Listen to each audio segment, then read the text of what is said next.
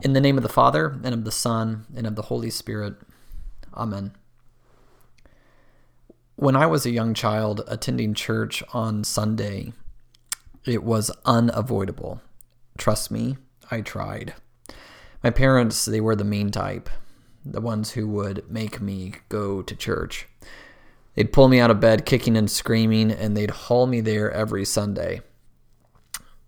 Even when I did not want to be there, even when I was tired, and even when they were tired, they would get all 4 of their children, my 2 older brothers, my younger sister, and 1 feisty redhead, and drive us all to Emmanuel Lutheran Church in Perryville, Missouri.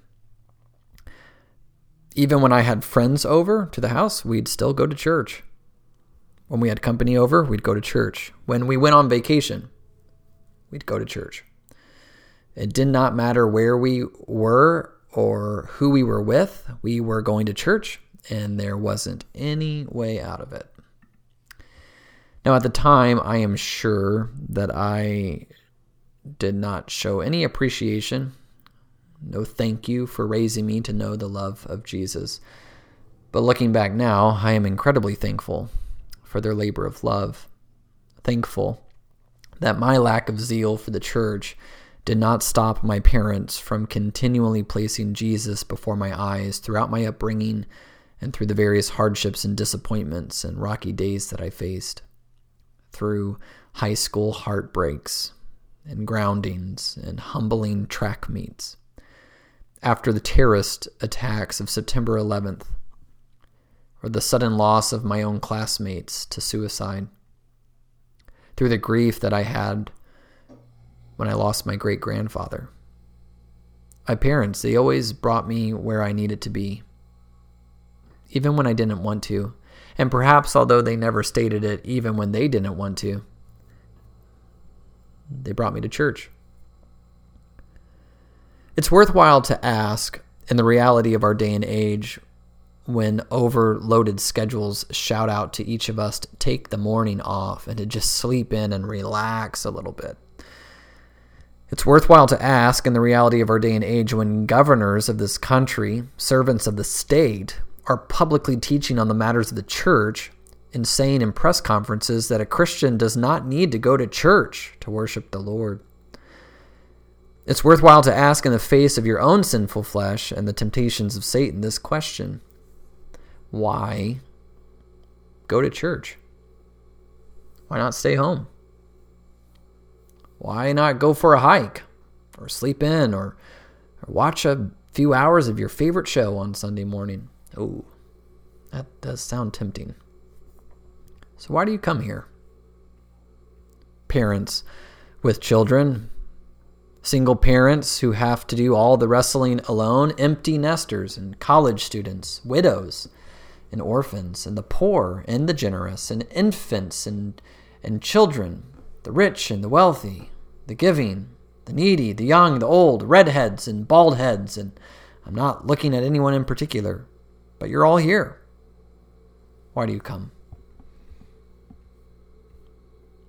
Is it the sense of belonging in this community of believers and the comfort of knowing that there are still people in this chaotic and unbelieving world who still believe in Jesus, who still know the truth, who still believe that there is truth, who believe that God's word is truth?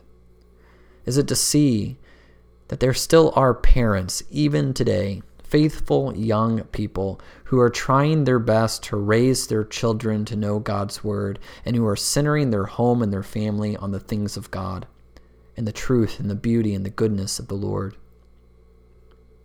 Is it the music, the beautiful organ, the voices of the saints which fill this sacred space with the hymns of the church that speak to our hearts? Is it the peace received from being in the very presence of the risen Christ and hearing his word and receiving him in the blessed Eucharist? Is it the familiar faces, the structures and the disciplines of the faith, the law and the gospel which fill our lives and our souls with every good thing? Is it the prayers which ascend from this altar for your loved ones? Is it out of duty or a sense of purpose for something which the Lord has given you to do? teach Sunday school or care for the building or the grounds outside or fill up a cup of coffee for a stranger, give a hug or a smile to another. There are many reasons why we come to church. But underneath them all, it is the Holy Spirit's calling, leading, prompting, beckoning to bring you here to meet the risen Christ and to rest in his arms. It's Jesus who calls out to you, "Come to me, all who are weary and heavy laden, and I will give you rest." The Lord knows that you are a very busy people. He knows that you need rest. He made your body to work for 6 days, but on the 7th day, he commands it to rest. You need rest because you are not God. You're a creature, not the Creator. You cannot do it all. God can and does, and so we need a Sabbath rest, a restful recovery of that truth that God is God and you are not. You have spent the last 6 days working, giving, providing, failing to meet your own expectations that you set so high for yourself, failing to meet the expectations of others, and most importantly, failing to meet God's own expectations of you. Doing things, thinking things, saying things that you know a Christian ought not to think, do, or say. Sin still clings to you, still having its twisted way with your heart. And Satan, he's still tempting and gnawing away at your peace in this world. And the constant giving and giving which you do, it leaves you with very little time to truly rest. So we come here to rest, to receive from Jesus the gifts of his labor of love for us. The Lutheran reformers they thought long and hard about what they would call their church services. They rejected the teaching of the time that the church service, it was chiefly a work which man performed in order to please God. They rejected the teaching that the church service was chiefly an event that must be catered to and dependent upon man's efforts, man's feelings to be considered true worship. No. Worship centered on the whims of man can never be the foundation of the church. Rather, the Lutheran reformers proclaimed what the scriptures proclaim so beautifully. The foundation of the church is Jesus Christ alone and all that he has done for us. His saving death on the cross, his glorious resurrection from the grave, and that it is by faith alone in Christ that man is justified, set right before God. It's by faith alone that a sinner is set free, and faith alone that gives the burdened conscience rest in the arms of Jesus. And so therefore, the church service cannot be about what man needs to do or needs to feel or needs to think in order to be saved, but it must be about what God does for poor, miserable sinners.